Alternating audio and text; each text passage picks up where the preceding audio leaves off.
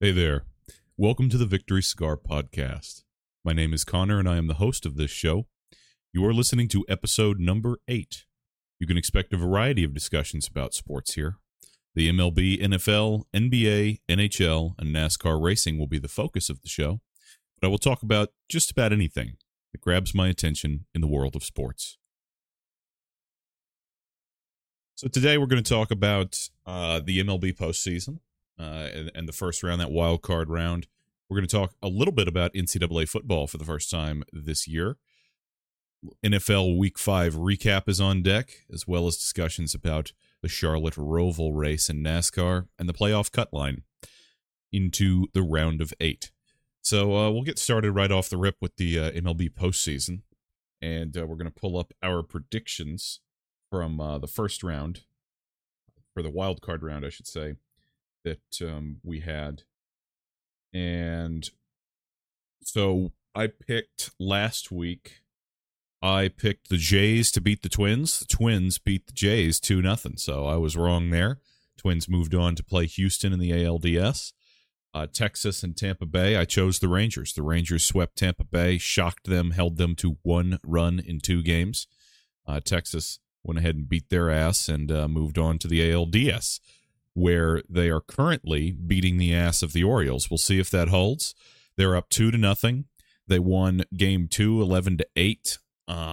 Game 1, I'm not sure what the final score was there in Game 1. Let me see. Here we go. Game 1, they won 3-2, and then won 11-8, both in Baltimore, and they're coming back to Texas to try to finish off the ALDS. All you got to do is win 3 games in this series. It's a 5-game series, so Texas up 2-0 there. I'm going to the game tonight. Hopefully they close it out when I'm there. The Twins and Astros are tied 1-1 in their series over in the ALDS.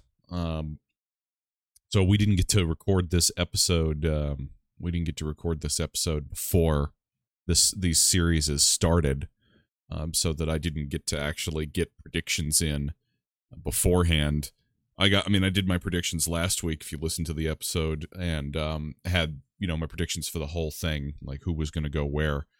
But I was going to do it round by round as we were, as things were busted and eliminated. Over in the NL, the Diamondbacks knocked off the Brewers. I believe I had the Brewers beating them. And Miami and Philadelphia. Philadelphia knocked off Miami. I believe I had Philadelphia winning that series. So they swept both of them too. 2-0, 2-0, 2-0, 2-0. All the wild card rounds. Nobody played a Game 3 in the National League or American League. The Phillies and Braves are tied at 1 apiece right now. The Phillies dominated the Braves in Game 1, and they had a chance to take Game 2 with Wheeler on the mound. And the bullpen blew it for Philadelphia. Atlanta winning 5-4 on a wild double play to end the game as well on top of the 9th. The Dodgers are shockingly down 2-0 to the Diamondbacks. It's not impossible that the Dodgers come back and win 3 straight games. Not at all, of course. It's the same thing with the Orioles and the Rangers. The Orioles could absolutely do it. But the Dodgers and the Orioles alike face an uphill battle here, as they will be playing those games on the road, at least the next 2, and then they come back home for Game 5 if they get that far. So the Diamondbacks and Rangers have home field advantage for the rest of the series to try to get 1 game out of the next 3. So shockingly, Kershaw showed us playoff Kershaw again, as we'd kind of forgotten that playoff Kershaw is terrible. And this bad rep that he has for his entire career of blowing games in the playoffs. He gave up, I believe, 5 runs in the first inning of the first game before he even recorded an out. Then he went on to pick up 1 out, give up another run, and was done after 0.1 innings pitched, and gave up 6 runs. They lost that game 11-2. Arizona just putting the beat down on LA in that one. So we'll see. We'll see. So I guess we can give our mid-round predictions though with these though, and to say who's going to pull it off, who's going to advance. Even though we've already got a head start here on all this, but I think Texas Texas is going to win one more game out of the next three. I'm not sure if it'll be tonight. I don't know if it'll be tomorrow. We're back in Baltimore, but I think that up 2-0 and as strong as they've looked, I think that they will be closing it out. I think Houston is going to beat the Twins. I think that the Twins showed some life. They almost came back in game one. They lost 6-4.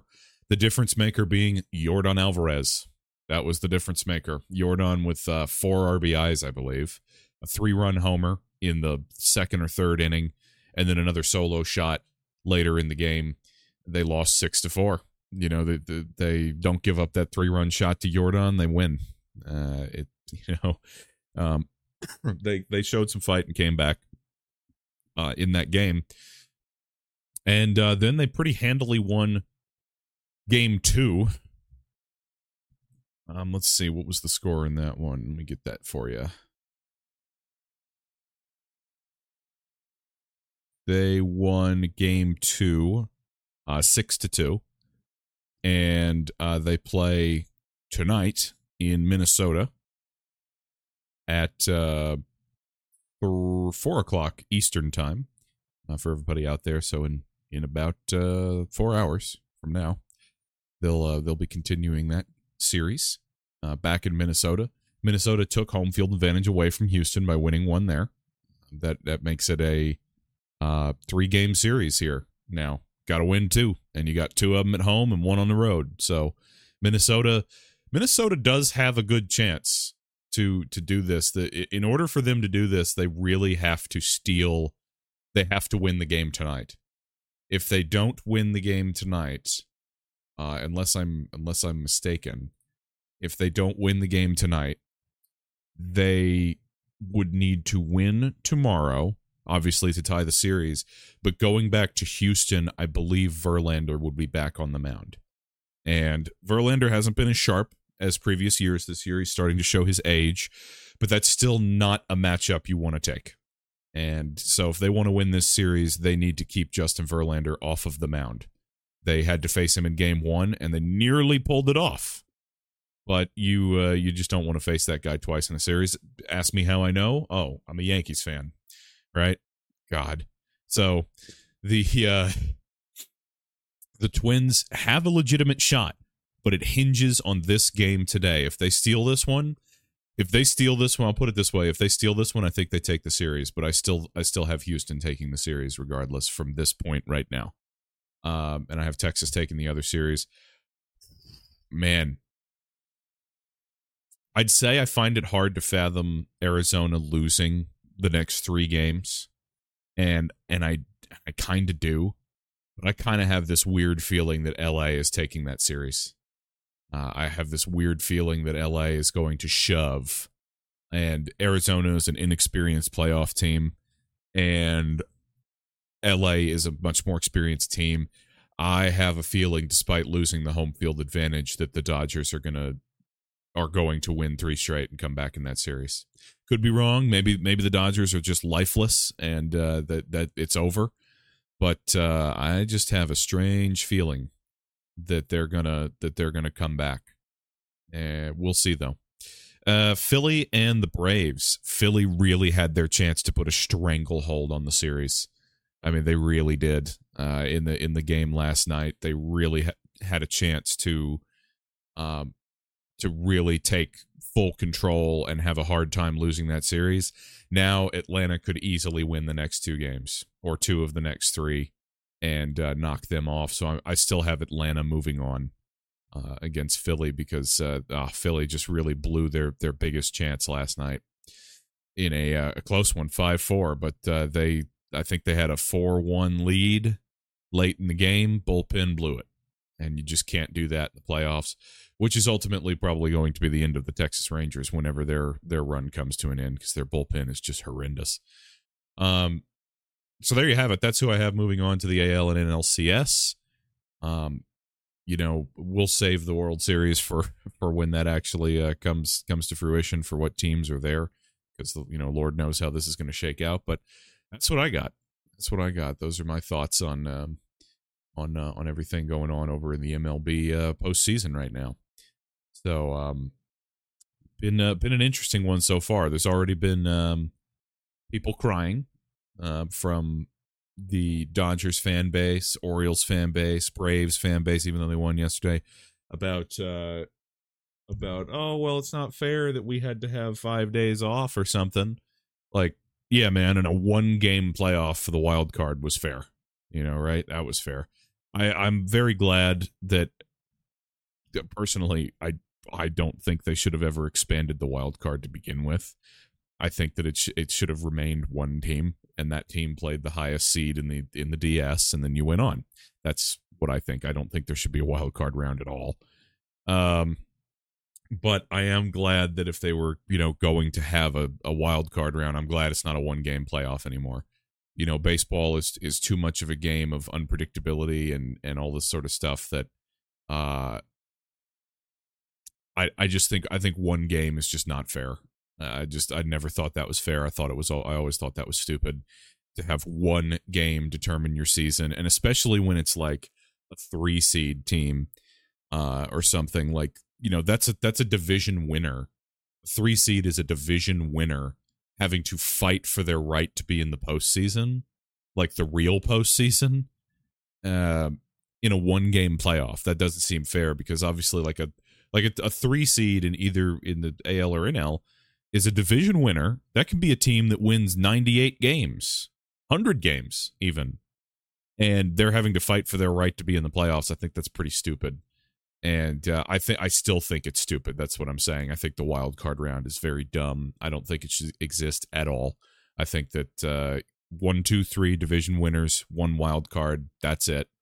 But if they're going to have this system with the wild cards, I'm at least glad that they made it a 3-game playoff instead of 1. I think that is far better, obviously, to do it that way than to have a 1-game playoff, because it's just flat out ridiculous that a team that wins 100 games or something goes and plays a 1-game playoff and loses because baseball is fluky by nature. Baseball's fluky by nature, and they go play a 1-game playoff against a team that won 83 games, and the team that wins 83 games gets to move on. And I also think that that's usually a bad product too, because it takes away the stars. Because typically speaking, a team that wins 100 games versus a team that wins 83, the team that wins 100 games probably has more stars on it. Generally speaking, better players. And so you end up with a very mismatched. You can end up with in a very mismatched situation, right?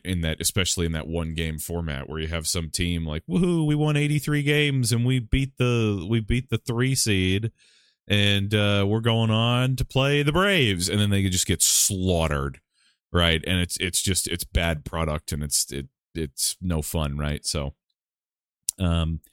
yeah, still not a fan of the wild card at all, but the wild card round should not be a thing. But glad it's a 3-game series, if it's going to be a thing. So glad it's a 3-game series. That's going to wrap up my MLB discussion. That's about all I really have to say. We'll let more unfold, but we should get some more good October baseball moving forward. So the next thing is we're actually going to talk a little bit about NCAA football this week. We haven't really talked about it because, honestly, the matchups have not really been that compelling up to this point. We all know how college football kind of goes. Those first 3, 4, 5 weeks even are generally really soft matchups. Not really anything that great in there because it's kind of like a preseason for the NCAA football programs. Kind of like a preseason to get warmed up. And then you get to week 5 and 6, you start to get into some meat. You start to get into some matchups. And we, of course, had the Red River rivalry, as they call it these days. They used to call it the Red River Shootout. I still call it the Red River Shootout.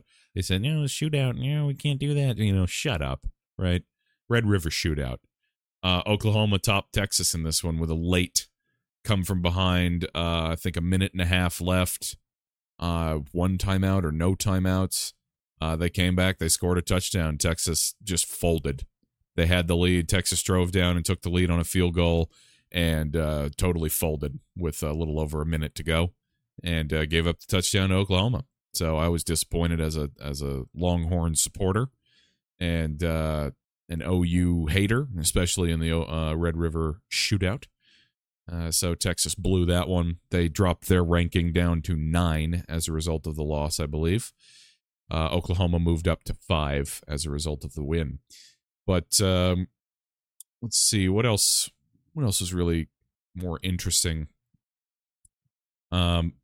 Alabama survived against Texas A&M. The fact that Alabama is ranked 11th is pretty criminal, if you ask me. That's 11th after this week here, so that's their current ranking. They survived against Texas A&M 26-20.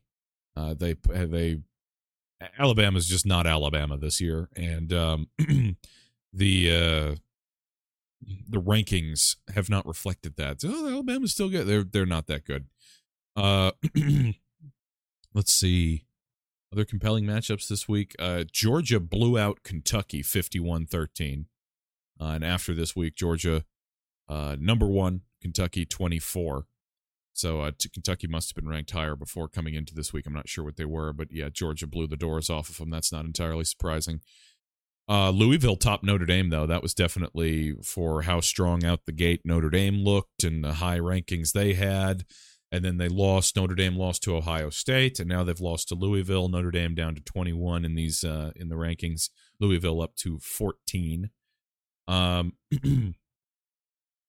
Outside that, not that compelled. So there was, of course, I think what we have to talk about for sure is the blunder in Miami.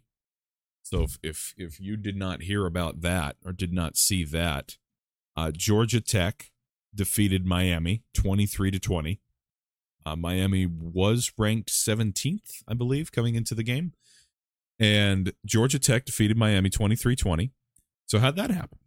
Okay, well, Miami had a 20-17 lead with 35 seconds, play clock running down, 35 seconds left. So let's paint the picture here a little bit.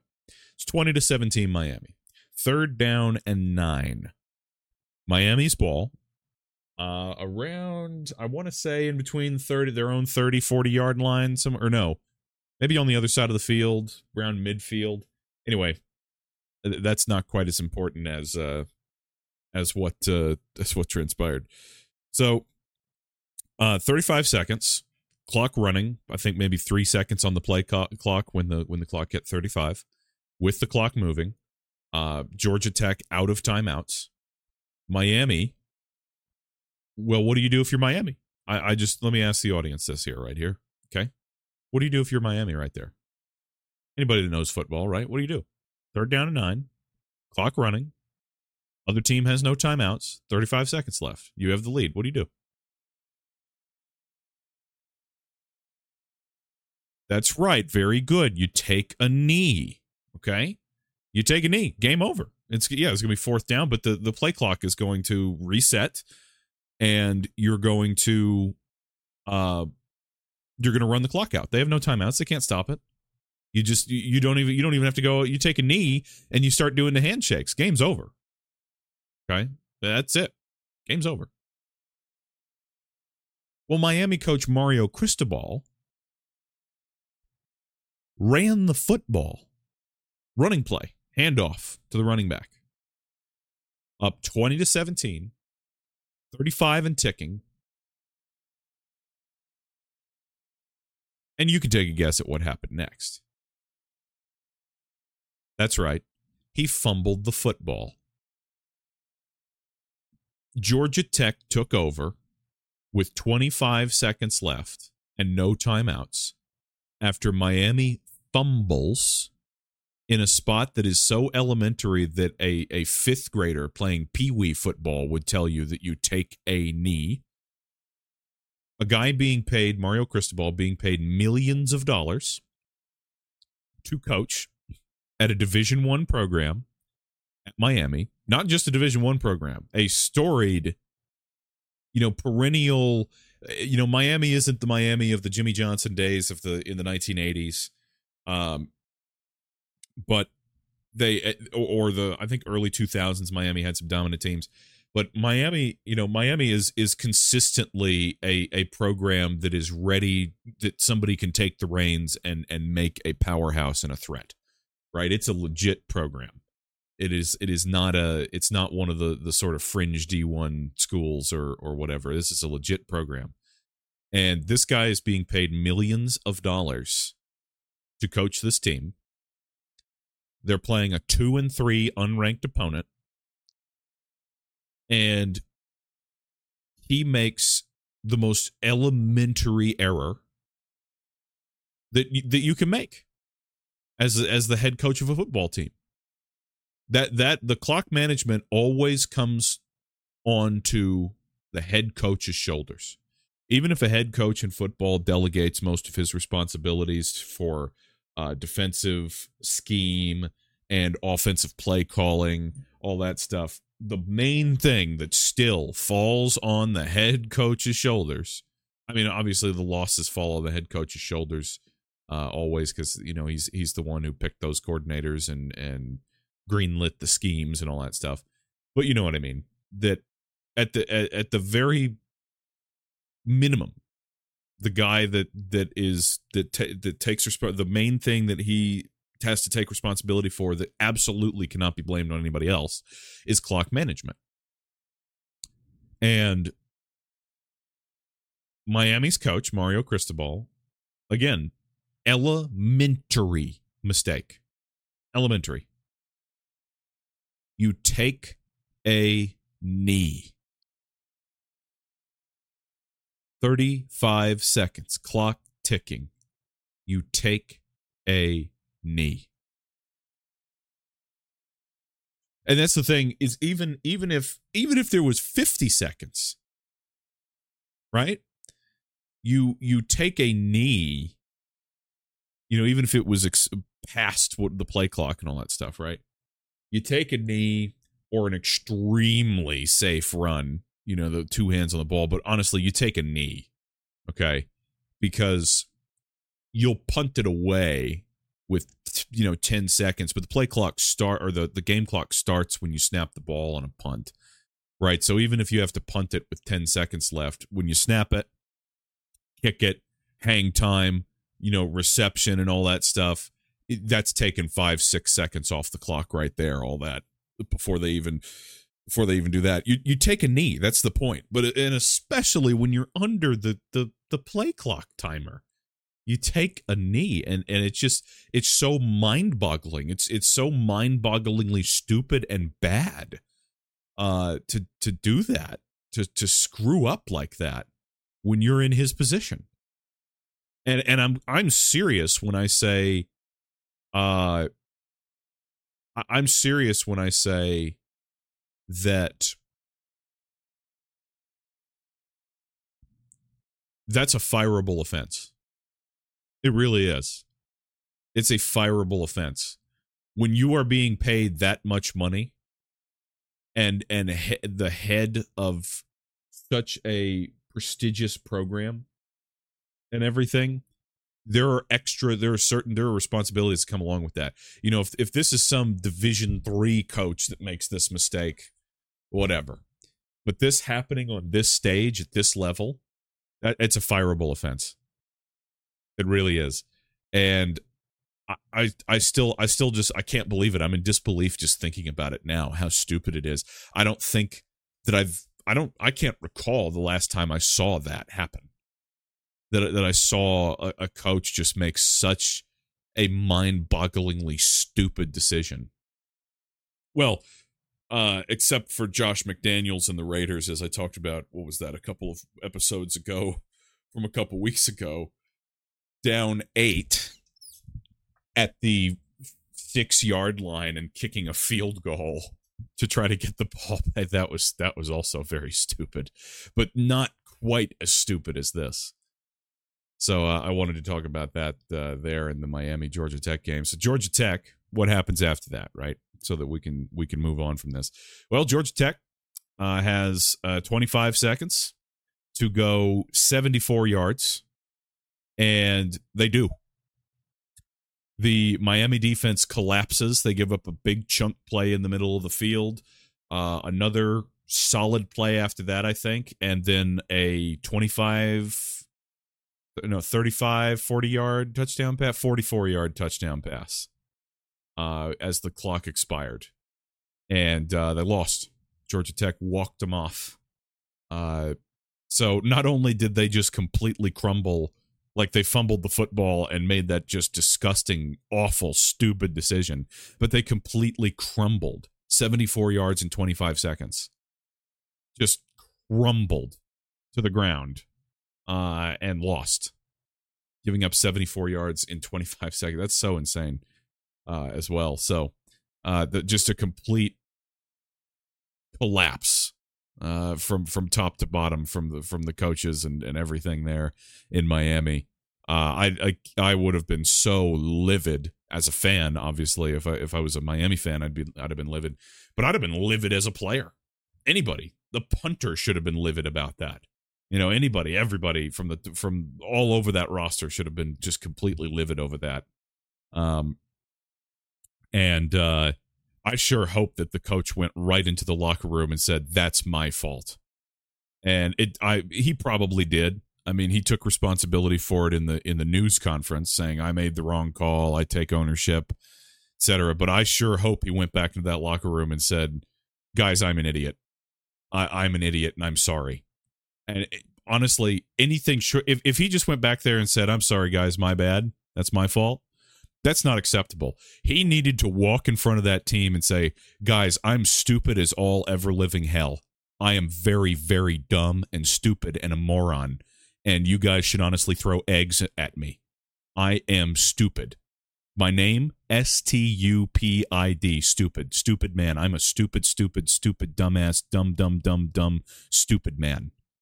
Anything short of that is not acceptable to his players. Let me just go on record and say that. Yep. Anything short of saying, "I'm a big, dumb, stupid, dumb," is not acceptable for what he said behind closed doors. He had to have said that. I would have needed a full embarrassment, get him rolling around on the floor, sucking on his thumb like a baby, saying, "I'm a big, dumb baby," as he spins around in circles. Nothing less than that would have been acceptable to me as a player. Straight up.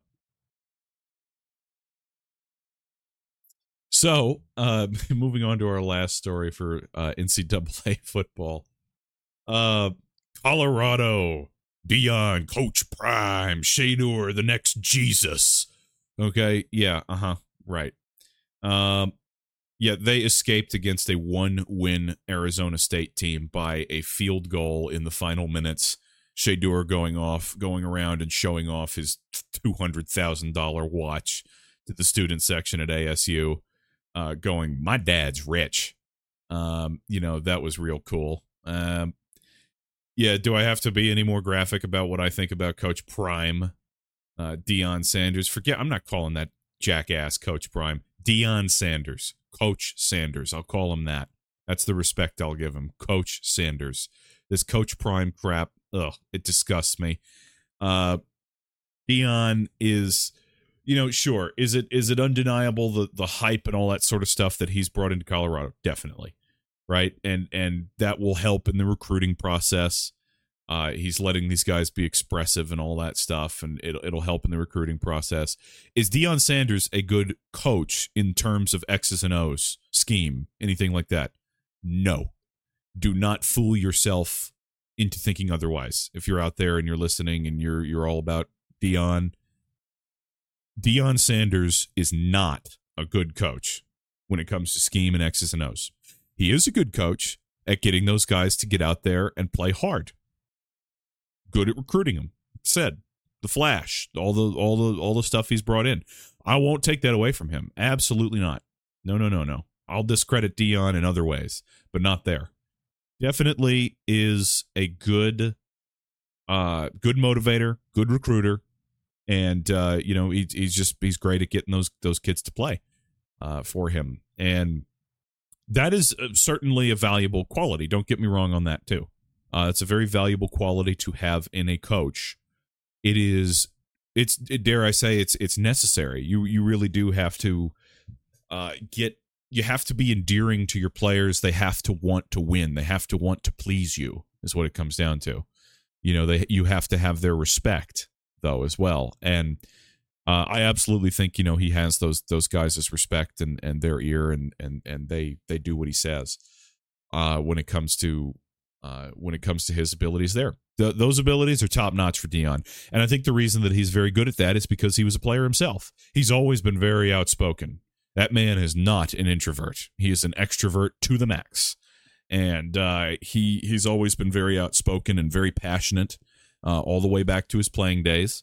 And that translates extremely well when it comes to coaching. Absolutely. He's been in their shoes. He automatically has that respect from them because he's been in their shoes. And they know it. So that's 100%. Those are the qualities that are definitely 10 out of 10 for Deion, is the experience of being a player and the motivation, recruitment, all that stuff, because he has that out of the gate.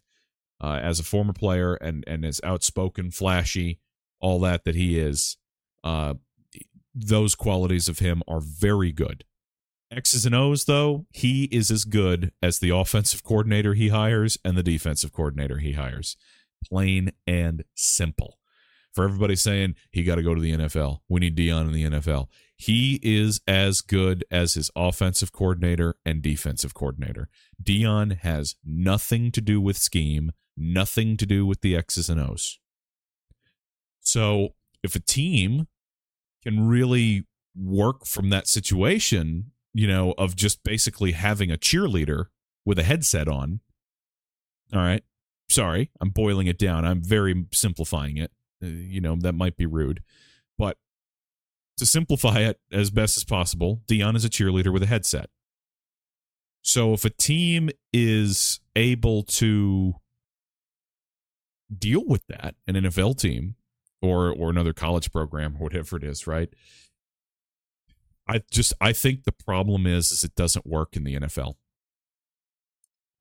I think in the NFL, a head coach has to bring something scheme-wise to the table.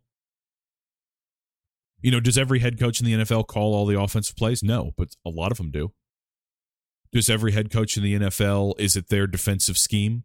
Is it their game plan, their X's and O's on defense? No, but it's a lot of them. So, and the offensive coordinators and defensive coordinators that they bring in are people who are like-minded, who understand the scheme, who are then brought in to supplement the scheme. Andy Reid, right? Like Andy Reid has an offensive coordinator. He had Eric Bieniemy these last several years with Kansas City. They have a new one now.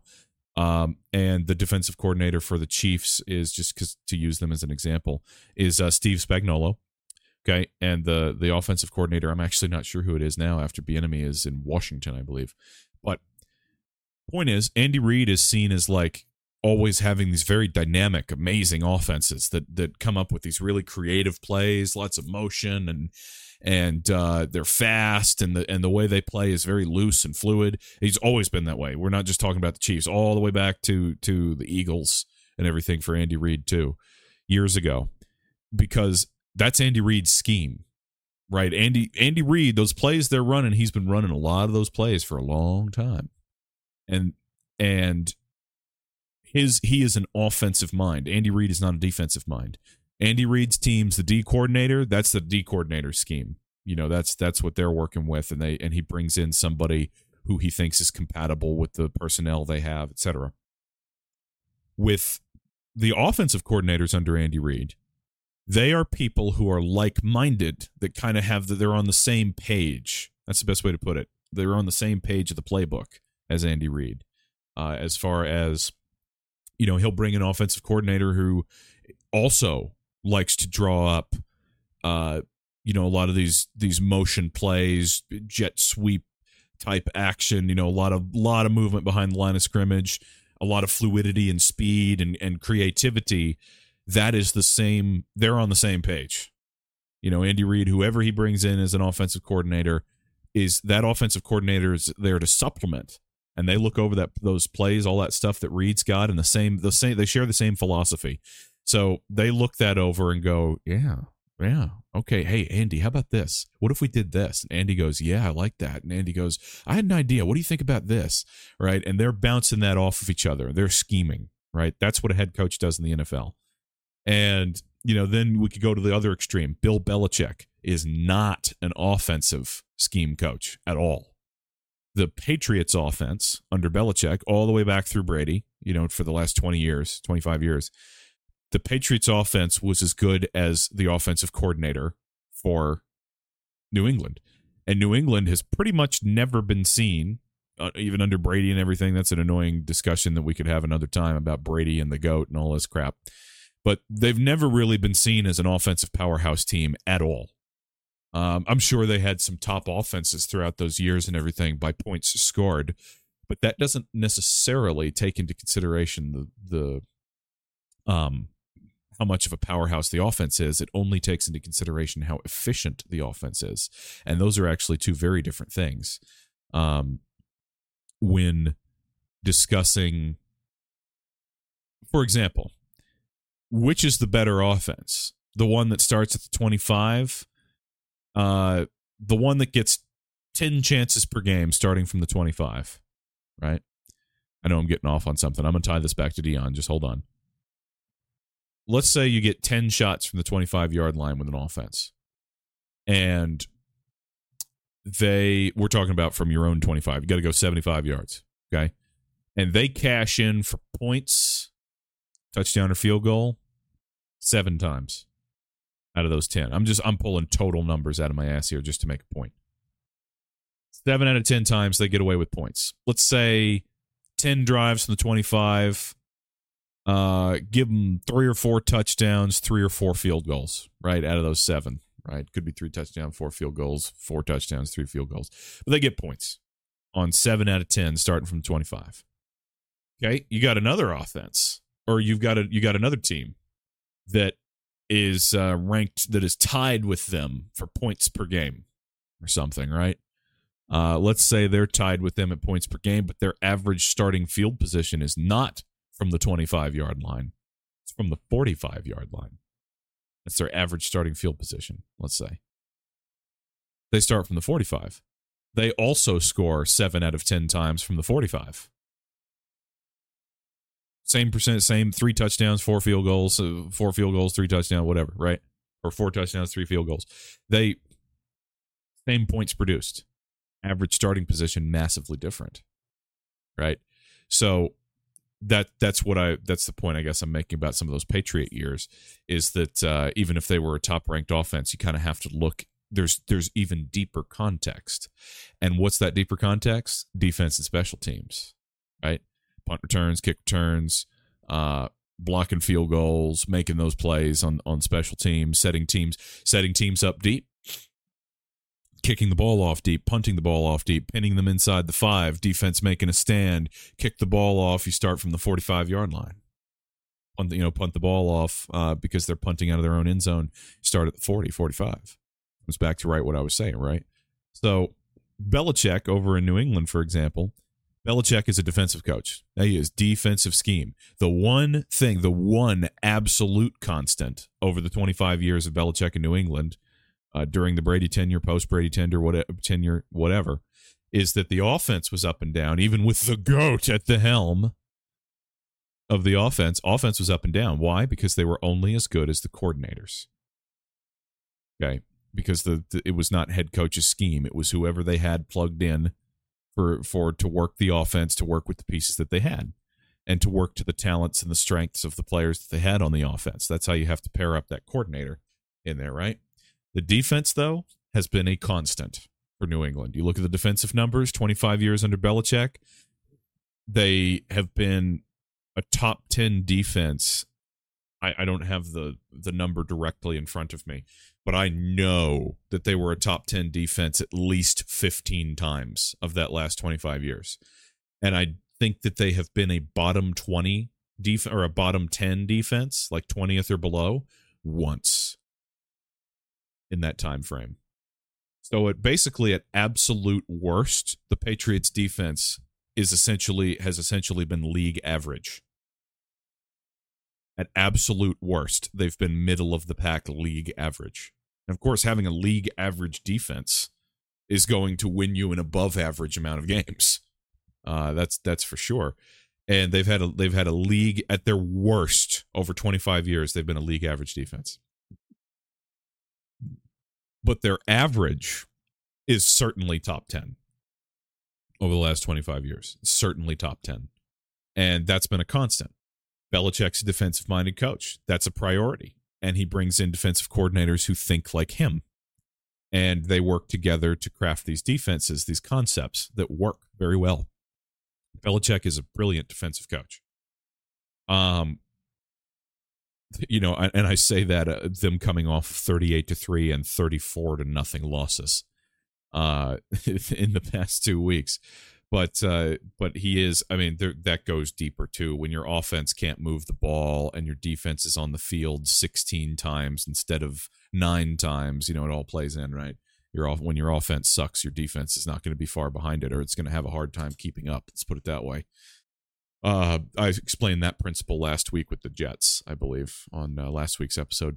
Anyway, tying this all back to Deion. Deion has no scheme.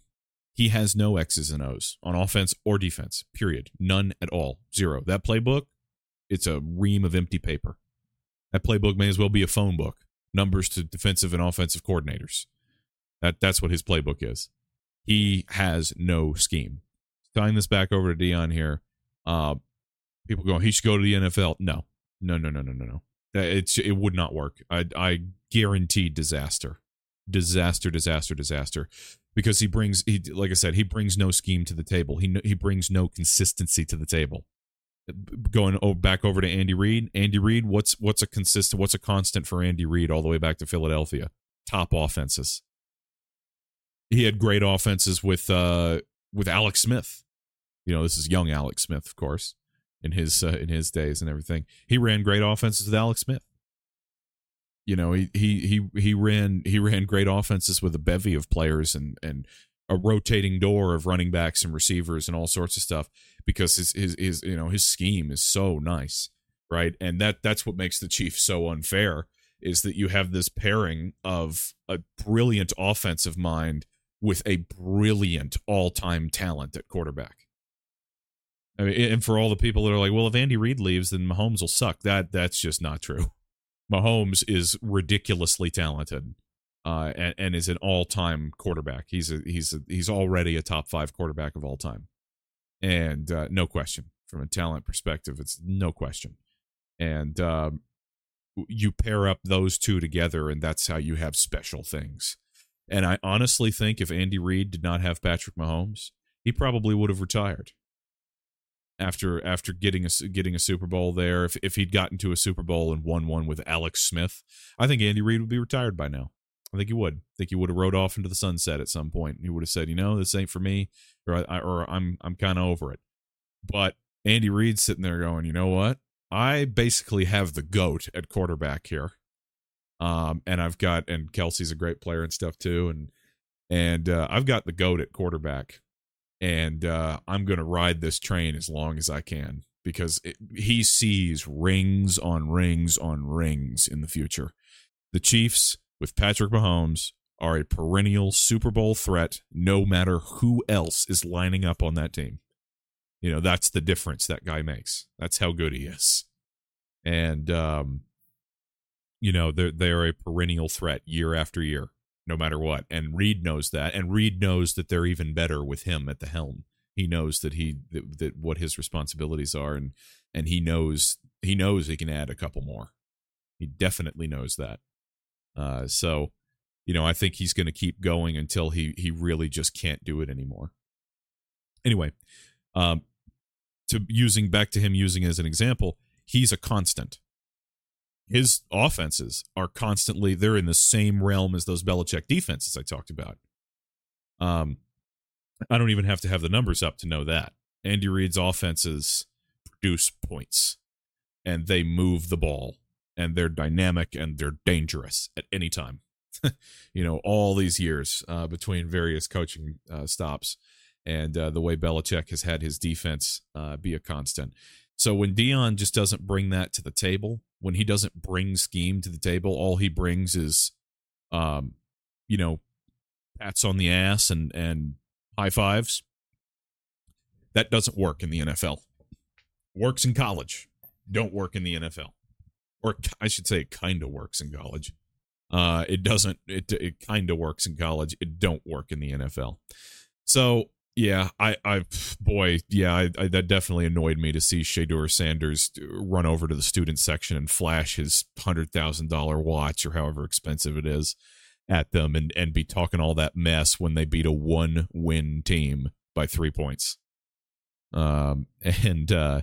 You know, I will continue to look forward to the ass beatings they receive from actual programs, and they deserve every ounce of the mess that they get in return. Loved the energy that Oregon brought to them. 100%. Loved that. All right. Let's see. I think the next thing we're going to talk about is we're going to go fully into the NFL conversation, into week 5 of the NFL season. We had an interesting slate of games. We had our first set of bye weeks this week in week 5. So the first game from week 5 was the Bears and Commanders. The Bears, shockingly, after I spent all week or a couple weeks ago calling Justin Fields complete booty cheeks, actually has played well the last couple of weeks, weirdly. I don't know what changed. But they still lost last week. But this week, the Bears beat the Commanders 40-20. Granted, it's Washington. But weirdly, Fields actually had a great game. I have absolutely no idea what changed, but he had a great game. Do not expect that to continue, though. He's had 2 good weeks in a row. I fully expect him to be back to the normal, terrible Justin Fields here shortly. There's just way too big of a sample size at this point for that to be any different. So the Bears beat the Commanders 40-20. I have to pull up my picks here and see how we did this week. Last week we were 12 for 16 on games. This week there were only 14 games because there were 4 teams on bye. So last week I was 12 for 16 for a 75% correct percentage. Let's see how we did here. I got him right here. I chose the Commanders over the Bears. So right out of the gate, I was wrong.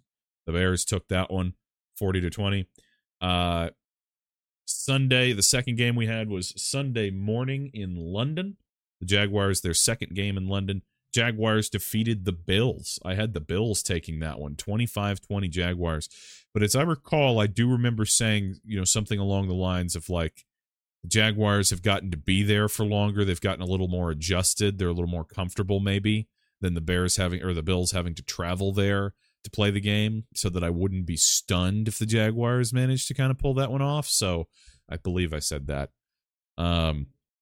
So they did pull it off, though, 25-20. Both teams moved to 3-2 as a result of that one. I took the Texans over the Falcons and was once again wrong. 21-19, the Falcons bested the Texans on a last-second field goal. Falcons moved to 3-2, Texans to 2-3. So, man, out of the gate, I'm just doing terrible here.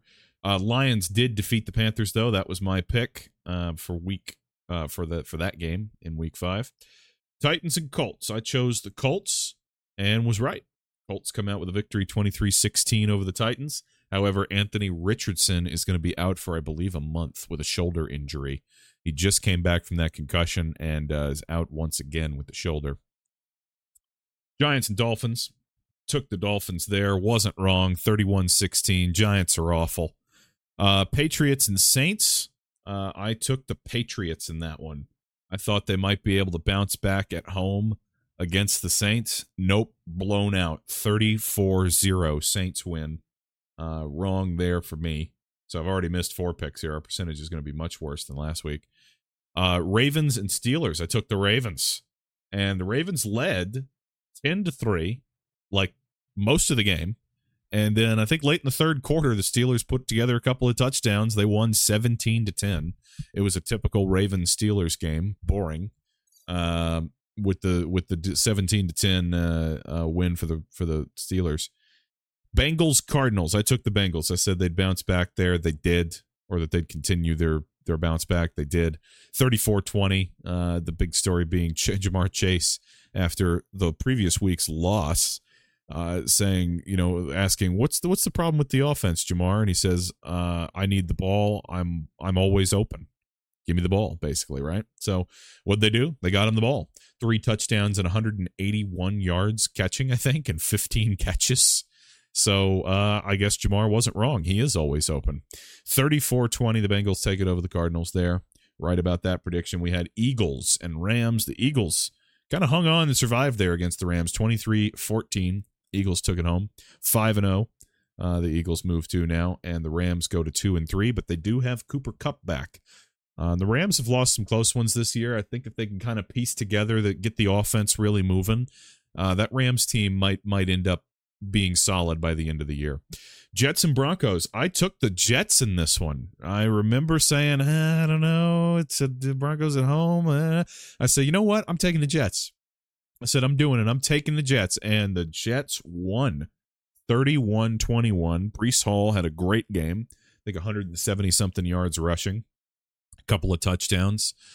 Zach Wilson played fine. I think he had 199 yards, but the passing was efficient. Didn't do anything stupid with the ball. So, I mean, that's the best the Jets can hope for out of Zach Wilson. Listen, if the Jets get 200 yards and on high completion percentage and no turnovers out of Zach Wilson for the rest of the year, they will finish the year with a positive record. 100%. The defense is that good that if they continue to set up the offense with good field position, and if Wilson just doesn't turn the ball over. If he doesn't turn the ball over and you run the football, you don't have to have Breece Hall run for 171 yards or whatever he did this week. But if you can move the football on the ground a little bit and Zach Wilson doesn't turn the ball over, that team will finish with a positive record even without Rodgers. So, Zach Wilson played solid again this week. The Chiefs topped the Vikings 27-20. That one wasn't quite as close as it looked. It was, I think it was only, what was it 13-3, something like that by the third quarter, 13-10 maybe, and then the Chiefs kind of kicked it into gear a little bit, put a couple of touchdowns on the board, went up 27-13. Vikings scored a late one, but it was far too late for them to actually do anything with it. So it was right about that. I picked the Chiefs for that one. Cowboys, 49ers. Boy, we'll talk about that one in a minute in depth. But the 49ers beating the hell out of the Cowboys, 42-10. I chose 49ers. Said, 49ers all the way on that one and was not wrong. I chose Packers over the Raiders, though, here on Monday Night Football.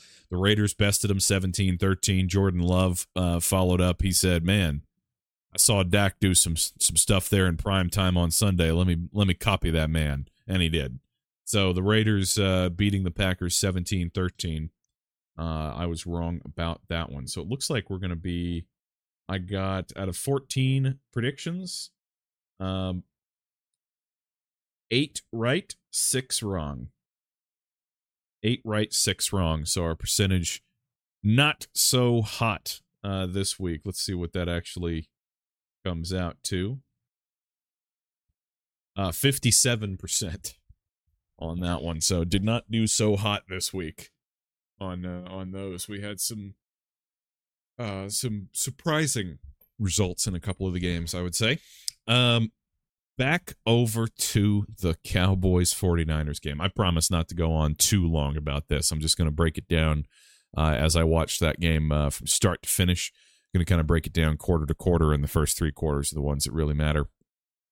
Out of the gate, 49ers took the ball. They had the ball first, kicked off to them. They went right downfield, scored 7. And that was very concerning if you're a Dallas fan, because it was like, this defense is supposed to be really good. What's going on here? They went right down, carved them up, easy 7. Okay. The next drive, Cowboys go 3 and out to start on their first drive. Gained 1 yard, if I remember correctly. 3 and out. They unable to move the ball right off the rip. The 49ers go right downfield. 49ers went 3 and out their second possession as well, I believe. Then the Cowboys went another 3 and out after getting the ball back. Then 49ers' third possession led to another 7 points. Went right downfield and scored another 7. That's right. The second Cowboys possession was the fumble. I'm sorry. Second Cowboys possession, we get a handoff to Tony Pollard because they were backed up way back in their own end zone. Handoff to Pollard. He busts it off for about 7-8 yards out to the left. Gets the ball punched out around the sidelines, recovered by the 49ers. 7 points on that one. So it's 14-0. Dallas gets the ball after that. And I believe Dallas then, I think Dallas went 3 and out again. And then San Francisco was driving downfield. And McCaffrey fumbled the ball at the 2-yard line as he was going for the end zone. They were about to go up 21-0. And instead, he fumbles. Cowboys get it, and the Cowboys go downfield and get 7. They score a touchdown. But again, Cowboys' offense has not looked sharp. Defense has not looked sharp at this point at all. It's very concerning if you're a Dallas fan. They go into the half. I believe San Francisco scores 7 before the half. Goes into the half 21-7. They get 7 before the half. Go up 21-7. And at this point, Prescott has played like a deer in the headlights. What did I say last week? I said that he was going to mess himself, if I remember correctly, something along those lines, on Sunday Night Football, because in a big game, because you can count on it. It's like you can count on it's death and taxes and Dak Prescott completely soiling himself on national television in a big game. Those are the 3 guarantees in life. And anybody that took the Cowboys in this game is just flat out just does not know ball. If they thought Dallas had a chance coming into this game, he played a poor first half. I believe under 100 passing yards at that point in the first half of the game. Completion percentage not good, but hadn't turned the ball over yet. Dallas had with the fumble, but Dak hadn't. Okay, well, getting to the third quarter, Dallas does not score on their ensuing drive. They get the ball after half. Or no, maybe they got 3 because they fell 42-10. I think they might have got 3 on that first drive and made it 28-10. Yeah, or 21-10. And then San Francisco goes and gets 7 more. They go ahead and make it 28-10.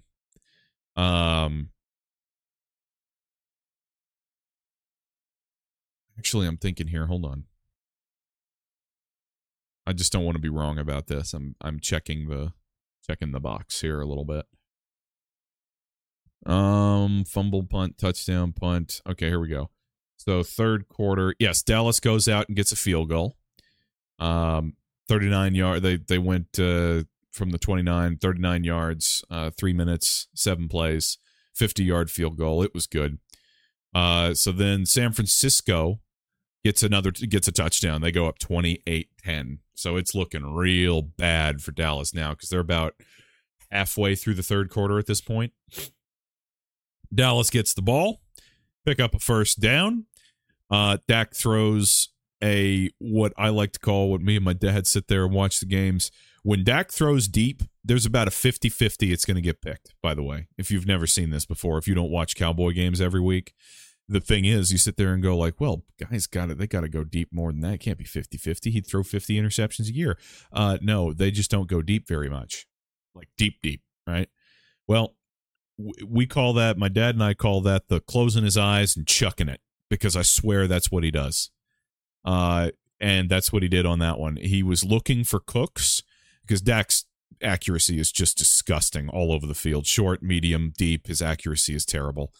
And don't give me these like, well, he's a great deep ball passer. These stats say so. Yeah, they do, on play action, on friggin' flea flickers, on bootlegs, on all this stuff that's a high schooler should be able to complete the passes, right? I'm talking about dropping back, noticing that you've got a man deep, and firing one in a tight window. Yeah, Dak can't do that. He gets it when the scheme has a guy wide open by 15 yards down the field, and he drops it in there somewhere in the vicinity, right? Anyway, back to the Cooks play. He chucked it, and I said it. I said it. I'm sitting there with my dad and my brother were watching the game. My brother's a Cowboys fan. Me and my dad hate him. And I'm sitting there, and he closes his eyes and chucks it, and I go like, "Oh, there's a chuck," right? And it's going downfield. He overthrows Cooks by a clean 10 yards, and it's not even like this ball was open, right? This play, it's not even like he was open. It's not even like he had separation. He didn't. He chucked it and threw it 10 yards too far. Not even close. And the safety that was playing back was like, well, that's the easiest interception I'm ever going to get. It was like fielding a punt. Just said, thank you. And, well, what did San Francisco do with that? Touchdown. They took that one and scored a touchdown with it. And went ahead and made it 35-10, pretty much killing Dallas, putting them at the very end of they were going to be completely out of contention there.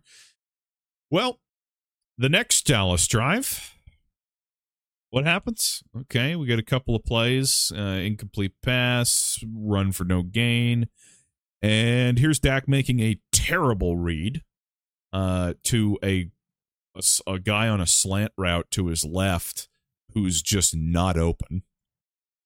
Throws it to him, ball tipped up in the air, intercepted. Again, make that 2 for Dak on back-to-back drives. This is the beginning of the fourth quarter now. I think this is right when the fourth quarter starts. So what does San Francisco do with that? Touchdown. I'd also like to point out that starting once they went up 35-10, San Francisco put in the backups on defense. They were on second string by the time that second and third string players by the time that it was 35-10. So the second string picks off Prescott for the second time.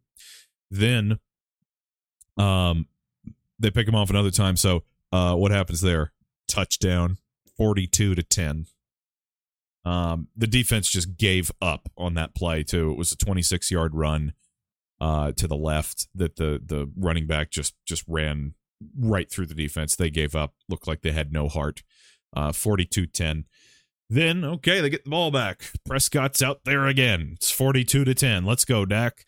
What's he do? Okay, we got started at the Dallas 25, ran 4 plays. Well, he threw another interception. Yeah, you're not going to believe it, but he made another horrendous read on a short dump pass to his right that he just completely throws it into double coverage. I mean, there is a linebacker playing there that he should see. He just doesn't see him. Throws it, easy interception. At this point, San Francisco has brought in Sam Darnold and all of the backups on offense because it's 42-10. This is the beginning of the fourth quarter, by the way. Still, it's early in the fourth. So, San Francisco basically put up 42 points on Dallas's defense in 3 quarters. And Dallas put up 10 points in 3 quarters on San Francisco's defense. Where have we heard that before? Anyway, San Francisco, of course, then punts it after just running the ball just on the ground. They didn't throw a single pass play for the rest of the game in the fourth quarter after that touchdown that they scored early in the fourth. Or after the 2 touchdowns they scored early in the fourth. They were just all backups, and they just handed the ball off, not a single passing play. Dallas got the ball back, and at this point, they had taken Dak out for Cooper Rush. They had to punt the ball. San Francisco then took the ball and had a turnover on downs because they just straight up ran the ball all the times, just burning the clock off. Dallas just burned the clock off on the last however many there. And San Francisco takes a knee with 10 seconds left to end the game. A 42-10 beatdown, a drubbing of the Cowboys, if you will. And if you haven't heard this, I encourage you to listen to it. So I won't go on and on and on. Dak Prescott is he's terrible, right? He is just bad. I encourage you to go listen to Dante Whitner. There's a clip. You'll be able to find it on Twitter, probably news articles written about it too, on the, I think, NBCSN post-game coverage. Dante Whitner, former player. I believe he played for the 49ers, so, there you could say that there's some bias there, perhaps. Let me see, who did he play for? Yes, he played for the Bills, 49ers, Browns, and Redskins. 3-time Pro Bowler. He was a safety. Solid player, Dante Whitner. He was on the postgame with on NBCSN, I think it was, and he was asked. They said, "What was your takeaways from this game?" And he said, "Dak Prescott sucks." Which is, I was amazed, and the guy that asked him the question was like, "Oh my God!" Literally, he says that. He said, "Oh my God," when he said, "Dak Prescott sucks," because I swear there has been a media memo. If you don't hate the Cowboys like I do, then or don't follow them, don't watch the games as much, then you may not know this. But we're 8 seasons deep into Dak's career. He has never played good. I don't care. Keep those stats in your pocket. Keep the cherry-picked crap in your pocket. The eye test says he's bad. The eye test says exactly what Dante Whitner goes on to say after saying Dak Prescott sucks. He says, "I think that Dak Prescott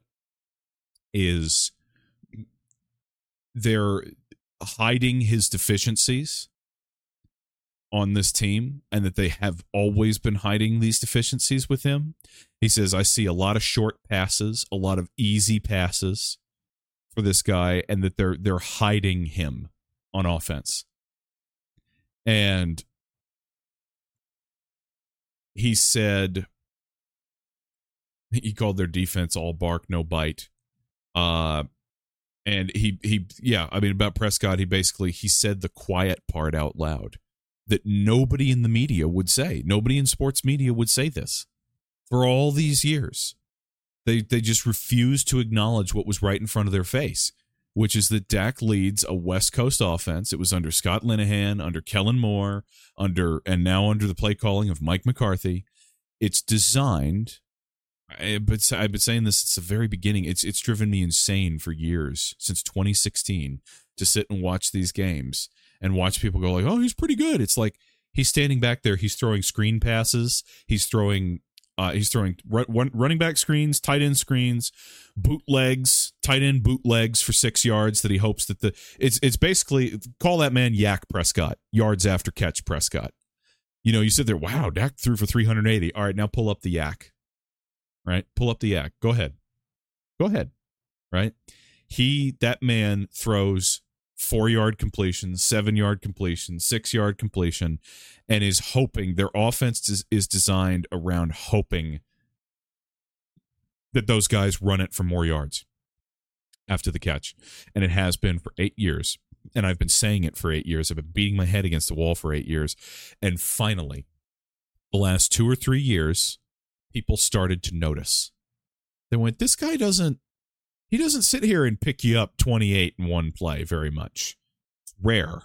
And it's always on play action and on these things where they fooled the defense and gotten a busted coverage for a wide open. But he doesn't hit here and thread the needle and hit a guy on the sideline and make good reads finding these guys late in play. He doesn't do that. He always takes a check down, throws a 2-yarder to the running back and hopes for more. Throws a rollout bootleg to his right to the tight end for 5 yards and hopes for more. And the amount of times that had happened over the years, and just nobody pointing it out. And then to finally, over the last 2-3 years, people sort of realize, you know what? I think this guy's a fraud. I think he's not that good. Because it's fair. It's easy for something like that to happen when the media props you up and says, "Oh, Dak Prescott leading that powerful Cowboy offense," and you're a Jaguars fan or you're a Patriots fan that plays in the AFC, and you don't see the Cowboys very much, and you don't really care about them, and you don't watch them or whatever, and then you go to watch a game. They're in the playoffs or something, and or in prime time, and you do decide to watch a game, and you go, "What is this powerful offense? This guy throws checkdowns and screen passes. I don't understand," and hands the ball off. Like, huh? And then you sit there and you connect the dots and you go, "Man, there was a guy named Tom something in New England that used to do that for 20 years. Weird." Anyway, you go, "What? This guy isn't that good." And finally, people are starting to catch on that man sucks at football. He is not. He is a 4th round quarterback. He's a 4th round quarterback. You didn't find John Elway in the 4th round. You didn't find Dan Marino in the 4th round. You found a 4th round quarterback in the 4th round. And he's played like a 4th round quarterback. I've said this before. In his defense, the guy isn't the worst in the NFL or anything like that. There's quarterbacks worse. There's been plenty over in the time that he's played in the NFL that are worse. But he's also not special. And I was so sick and tired of hearing that he was special. This guy's good. He's not. He's not. He's average. He's a game manager. He's 37-year-old Alex Smith that weighs 240 pounds. That's what he is. He's not good. He's not bad. He's not good. He's very average. But he looks awful when you put him up against a good team. He's awful, and it's like unequivocal. He's just disgusting. But when you play the Texans, he'll go out and he'll scrape a win out for you. When you go play the Jets with Zach Wilson, he'll get a win for you when the defense, gives him a million advantages to pick sixes and blocked field goals and incredible field position. He'll go get some points. Anyway. Just to finish up the rant about Prescott, I think that was the ultimate exposing game for him, the expose of him. I think that was I've watched most of the games with the Cowboys, and I hate him. I'm a hater, professional hater, signing in. That was the worst game I've ever seen him play. That was the worst game I have ever seen him play. I've seen him play really bad. That was the worst one I've ever seen. That was really, really, really awful. And it was just quintessential Dak. And something Cowboy fans don't really realize is that ankle injury has definitely affected his efficiency because it has taken away the one thing that made it more difficult that took away one of the positive aspects of him, which was that he was fairly mobile. He wasn't Lamar Jackson, but he also wasn't, Peyton Manning as far as the mobility goes. Obviously, right? He was mobile. He could use his legs, powerful body, all that stuff. He now is hesitant to use his legs, and there is a lot of explosiveness that's gone. It's gone. He doesn't take off like he used to. He doesn't reach the top speeds that he used to. But more importantly, he doesn't take off like he used to. And that in combination with his hesitancy to take off, for good reason. I'm not knocking him for that. I'm not saying that makes him a scrub. It's totally fair, with having suffered a terrible injury like he did. He is hesitant, and he's lost some explosiveness, which turns him into much more of a pocket passer. And you know what you have with Dak Prescott when he is a pocket passer strictly? You've got a really bad quarterback. You've got an average one when he can use his legs. When he can't, you got a bad one. So, anyway, I think that's something the Cowboy fans have not really noticed yet. They'll start to talk about it and notice it as the year goes on. I guarantee it. Mark these words. Mark it down. Mark it down. Podcast episode number 8. Mark it down. Anyway, I didn't go on too long there. I think we spent 15 minutes on Dallas, which is about an hour and 50 minutes less than Skip Bayless is going to spend on it today. But anyway, I just wanted to make those points about him.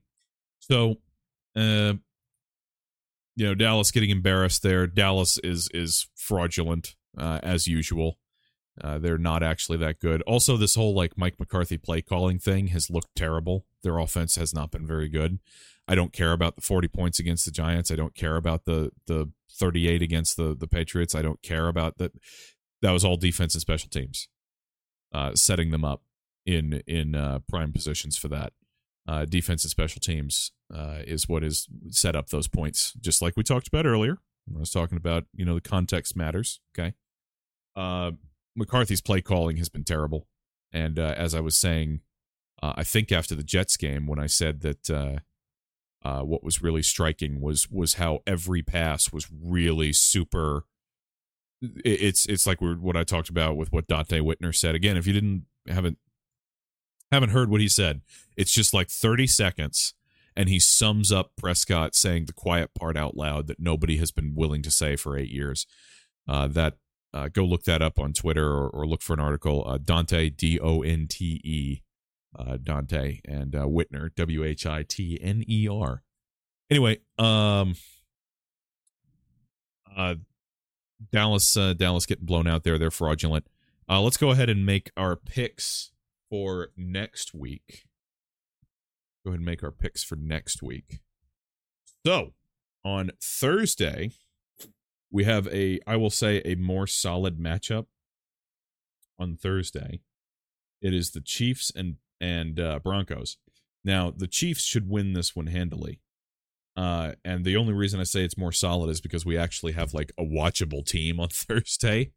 The Bears and Commanders was right. Who wants to watch that? A bunch of these Thursday games have been terrible, but at least the Chiefs are fun to watch. Chiefs Broncos. We're taking the Chiefs there. That's a pretty easy pick. Ravens Titans in Tennessee. I think the Ravens get back on track after that loss to the Steelers. I think they're going to beat the Titans. Commanders Falcons. I'm going Commanders on this one. I'm going Commanders on that one. That one's in Atlanta. Vikings Bears. Again, I'm going to read them the away team first and the home team second. Vikings Bears. The Vikings are so difficult to figure out. Man, I'm gonna take.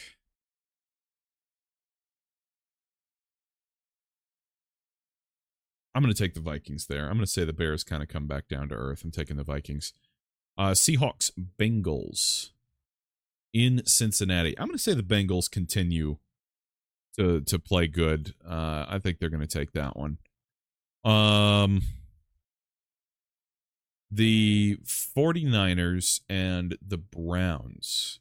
49ers, I think they're going to go ahead and move to 6-0. The Saints and Texans in Houston.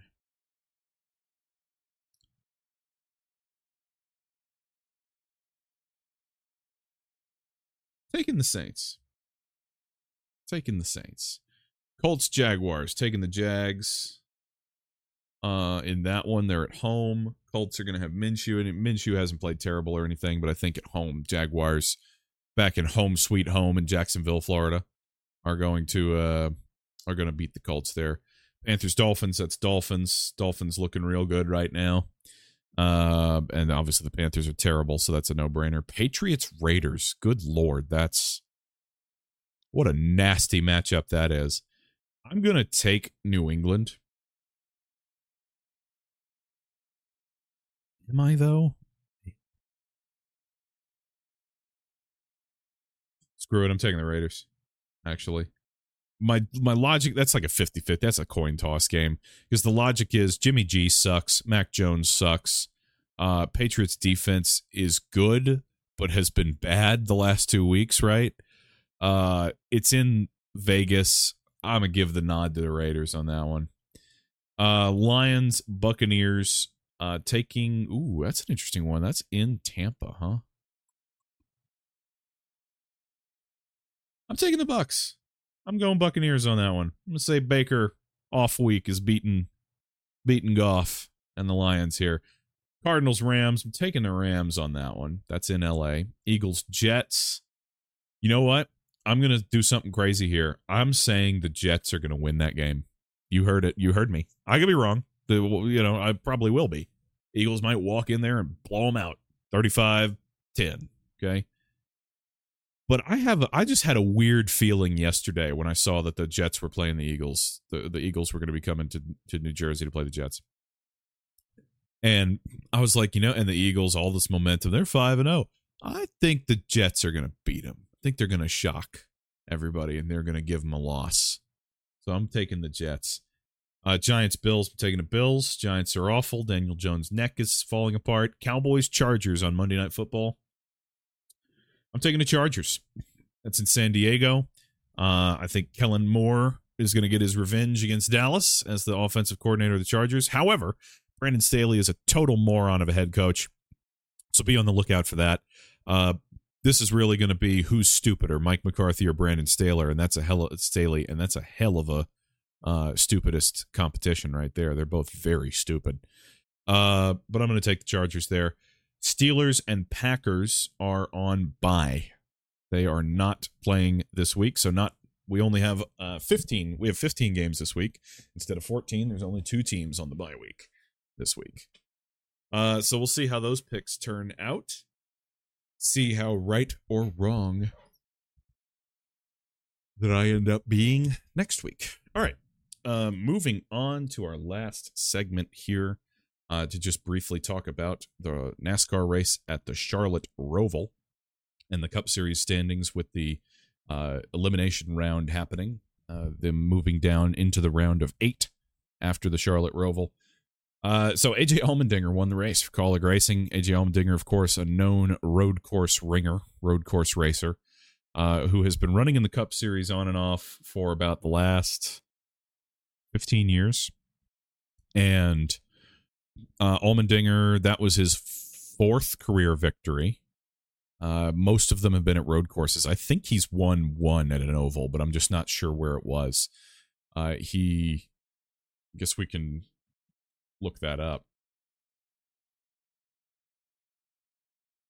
AJ Allmendinger wins. Let's see. Because he's won races in the Xfinity Series as well. He's got...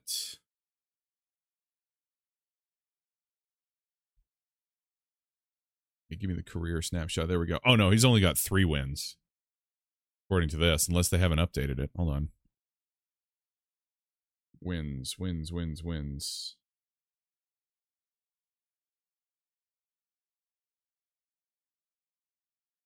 Yeah, he's got 3 wins. They're all on road courses. Never mind. He's never won on an oval. So he's got 3 career wins on road courses. He's won at Watkins Glen, he's won at the ROVAL, and he's won at the Indy Road Course. They will, of course, not be driving the Indy Road Course anymore next year. They're going back to the Indy Oval, which is what they should do. But Allmendinger's always been a great road course racer. He's always up there competing for the win when they've gone to road courses over the last 15 years. And just never much of an oval driver. At the same time, though, he really has never driven great cars either. He's never been on a good team. He was on Roger Penske's team for like half of a season, like back in 2010, something like that. He was in the 22 car, but he got suspended for testing positive for amphetamines in the NASCAR drug program, and he completed the Road to Recovery program and was reinstated into the sport. Obviously, he claims that he took Adderall because Adderall is a banned substance. He claims he took Adderall without knowing it. He thought it was an energy pill, and it was Adderall.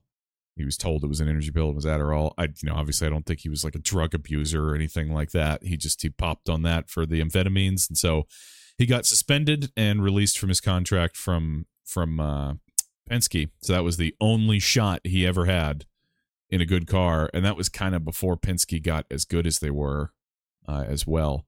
So you never know. Allmendinger might have, if he'd been able to stay with Penske, maybe better things happen. But he's never really driven for anybody good. He drove for Red Bull Racing. He drove for Richard Petty. He was with Colleague here. He's been in and out of the car and all that stuff. So, but he's a great road course racer, and he won the race. So, good for him. He was very emotional, crying in the car and crying in his post-race interview and everything, as he should. He's 41 years old, and it's only his third Cup Series victory, and ran a great race. Had a fast race car, and he ran a great race. William Byron finished second, and Kyle Busch finishing third. Ty Gibbs fourth. Joey Logano, Tyler Reddick, Chris Buescher, Alex Bowman, Chase Elliott, and Ross Chastain rounded out the top 10. Chase Elliott would have won this race as well had Corey LaJoie not been a moron again. So Corey LaJoie, being a complete idiot, strikes once again 2 weeks in a row. So Corey LaJoie, with 2 laps to go in stage 2, Chase Elliott had the lead, had a very strong car up towards the front. I mean, just had a very strong car in general, but especially up towards the front. It was running really well. He passed Christopher Bell organically, caught him and passed him, took the lead, led for a while. And their strategy was they were going to come in with 2 to go to the stage so that they would be spit back out after people pit at the end of the stage and everything. They would basically reassume the lead after the pit stops in stage 3 in the final stage. But right as he is, literally 30 yards from the pit line, coming in, Corey LaJoie gets into Josh Bilicki coming out of pit road, racing him aggressively off of pit road. They make contact and spin out and bring out the caution when Elliott is 20, 30 yards from the pit entrance. So of course Chase Elliott fans not happy about that because it messed up his strategy. Because then the stage ended under yellow. He had to pit with everybody else. It put him back in like 26th, but he did drive the car back up to 9th. So he had a great car, and he 100% would have been a contender at the end there to win that race. Definitely a top 3 finish if Corey LaJoie was not once again our moron of the week in the Cup Series. Honestly, we should just call it the Corey LaJoie Award. You know what? I am. Corey LaJoie wins the Corey LaJoie Award for this week. Going to start handing those out after every race. Wins the Corey LaJoie Award. So he's our Corey LaJoie's our Corey LaJoie winner of the week, and we had eliminations. So last week, I discussed who the 12 were. We had Reddick coming in under the cut line, Chastain, Wallace, and Busch under the cut line. Leaving the ROVAL, the guys eliminated are Keselowski, Chastain, Wallace, and Busch. So I believe that I said something along the lines of that I believed that Reddick was going to make it, that somebody else was going to be eliminated and Reddick would be the one to make it. That was right. Reddick made it. Keselowski, Chastain, Bubba, Kyle, all out.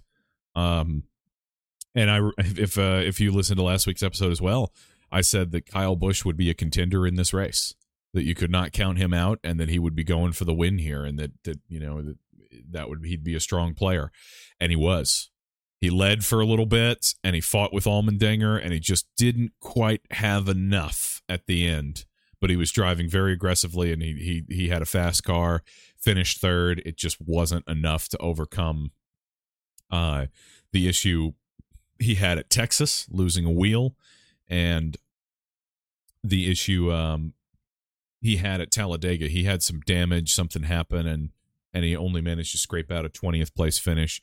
If Kyle Busch scrapes up a better finish at Talladega, he gets a top 10 in there, then he might have had a shot for advancement or a better shot with his third place finish here, but didn't happen. So Kyle Busch out after 3 wins this year. with Richard Childress Racing and Joey Logano, Kevin Harvick, Stenhouse Jr., Michael McDowell, all already out in the previous round as well. So we are now left with Byron leading the points into the round of 8, Truex Jr. in second, Hamlin in third, Kyle Larson in fourth, Chris Buescher in fifth, Christopher Bell in sixth, Tyler Reddick in seventh, Ryan Blaney in eighth. All of these guys are capable of moving on to the next round. They all are. Definitely, and they're all capable of winning over the next few weeks. They've got strong cars and great drivers. And, going back, taking a little victory lap on Bubba Wallace here, too. Wallace needed a ridiculously good points day or a win at the ROVAL, really, to move on with the position that he was in. And he didn't get it. He qualified third, I think, with Reddick qualifying up there, too, first or second, his teammate. Bubba stayed out all stage and stage 1, got the stage points for finishing second, was shuffled to the back, and was never seen again. Could not drive the car forward, and finished in 18th, somewhere, not great. Let me take a look. 16th. He drove, he got thrown into the back and, was never seen again. And let's see. He didn't even come close. He is currently 11th in the points. I believe that they can move up and down in the points from anybody that's eliminated. So in theory, Bubba could finish as high as 5th in the points by the time the season is over, but he could finish as low as 16th as well. Because he's moved back into regular points totaling. And he got spun late in the race, but that really wouldn't have changed anything. He was destined to be cut here, and he knew it. He knew he was dead meat going into this race, and goodbye, Bubba. I'm tired of hearing about you. If I can just have a month off to end the season from hearing about you and listen to you bitch and moan and whine and cry and all this other crap and everything, that would be great. Thank you. So moving into that round of 8, though, we have Las Vegas coming up on the schedule. Let's see, we got Las Vegas coming up. Then Homestead, Miami, and Martinsville. That's the round of 8. The Martinsville is the cut race. We, of course, saw the Hail Melon last year. And the Cup Series Championship will be raced at Phoenix on Sunday, November 5th. So there's less than a month left in the Cup season. We got the Vegas race, Miami race, Martinsville race. Should be some interesting storylines. We're going to need to see some big runs out of those playoff drivers if they want to advance, because the guys that are looking the strongest right now are most certainly Byron and Hamlin and Larson, and really specifically Byron and Hamlin. Those are kind of the top two. Those are the S tier drivers right now in the way that their cars are performing in their finishing races. Then you have your A tier drivers of like Kyle Larson, Christopher Bell. They're running right in there. They're running high tier. Obviously, everybody still has a chance, and they're still running very well. But those are kind of your cream of the crops up there. So Truex Jr. second in there, despite he has just run horrible this playoffs. He has not run good, but he's got all these bonus points and things, and these that are helping prop him up higher in the standings into each round because he won the regular season championship and everything. So he's staying alive. Truex is. But yeah, Byron and Hamlin are most certainly the 1 and 2 favorites for the championship. They're running very well every week. Hamlin did have a problem at the ROVAL here. He had something break and spun out and got wrecked and finished last, but he was already locked in on points by about midway through the race, so he was fine. Yeah, I mean, moving into the next round, I would say that those 4 that I mentioned are probably my picks to move on. Those 4 that I mentioned are probably my ones that are going to be in the championship for. I'm thinking Byron, Hamlin, Larson, Bell. Those are my picks. Byron, Hamlin, Larson, Bell. I think that's who's getting into the final 4. So I think we'll see 2 Chevys, 2 Toyotas make it. I think the Fords will not make it. There are 2 Fords still remaining, Blaney and Buescher. But I just don't think Christopher Buescher's had a great season, but I just don't think he's going to be able to put together the runs that he's going to need to surpass and get into that top 4. And same goes for Blaney. I just don't think he's going to be able to put together those runs because Blaney has got 2 wins this year. Let's see where they came. He won at Talladega. Where else did he win this year?